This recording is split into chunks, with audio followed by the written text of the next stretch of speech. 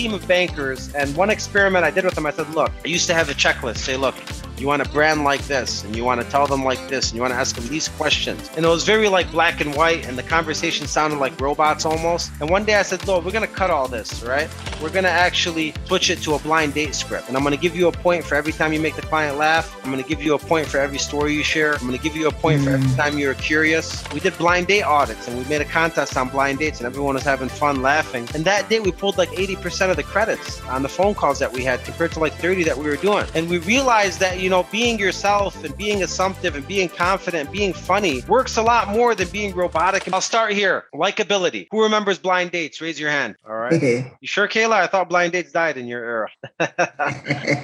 Maybe they're still out. And a blind date, when you think about it, you want to really be prepared for a blind date. You dress good, you feel good, you smell good. You probably have some jokes lined up. You're probably curious about the other person, right? And we do all that. And if you look at statistics, sadly, the majority of blind dates end up in one night stands or crazy. Not all of them. The majority. People I know, there are some that survive, and God bless those people, and they end up to be married with families. But when you think about the ones that don't, and you think about the outcome of a blind date and doing all of that, it's typically for a dater to get to know somebody better. And when you think about the outcome of taking a phone call or calling a realtor, sending an email and text, the outcome really is, if not as important as a blind date, even more important, is getting you closer to your goals and dreams. That's really what this phone call means. And when you think about that, what I notice a lot is we don't use our personality on the phones or in the email or in the text. Like, people don't really know who Shannon is, and they might know who Shannon is. But I'm saying there are some Shannons out there that don't really show who Shannon is on the phone. And that's what I find a lot of. So the first thing I do is I had a team of bankers, and one experiment I did with them, I said, look, I used to have a checklist. Say, look,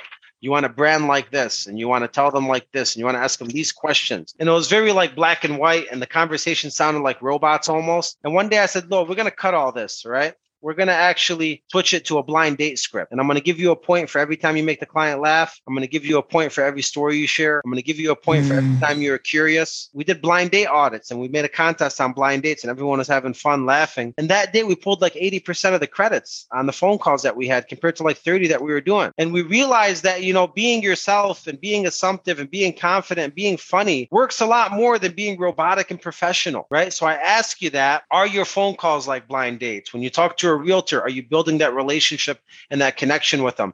Could you call your clients your friends? And I think that's the first level. The second level is, treating Kayla and her team like a blind date, because they're the processors, and I want to get good with the processors. I want to build a relationship with you because I want you to take care of my stuff. And then I want to learn about the appraisal team, and I want to learn about the title team. Who do I reach out to there? And I want to make friends everywhere. I have a VIP chat on my Microsoft Teams. And guess who it has? My underwriting person, my appraisal person, my title person, my solution consultant person. And I have all these people that I built relationships with, so I could reach out to my sphere of influence anytime I need something. So I want you to start focusing on that with your clients and with your realtors, and even with the people that you associate yourself with every single day. I would make friends with them. I want to make friends with the lenders, every single one of them. I want them to know me by name. I had a broker that's telling me like, yeah, man, like I've been looking so much for a lender to get this person qualified. I said, why are you working so hard to get a lender for your client? The lender should be working hard to get your client for them. And I said, instead, what I want you to do is make a copy paste chat every time you have a client with a sticky situation. And I make them copy paste it to and say, first person to respond to me, tell me they could get this done, is coming to you. Now I got the lenders fighting and searching for his answer, right? We flipped the psychology on it and built the relationship that way. So there's a lot of things that go into likability. There's going 3 layers deep, instead of just asking somebody how much you make a year and they say 60,000, you say, great, I need a W-2 and pay stub. Like, there's different layers, right? There's 2-3 layers you could go. How much do you make? 60,000. Well, how is that for you? It's okay. Another layer. What do you mean by okay? Well, I'm just getting by. What do you mean by just getting by?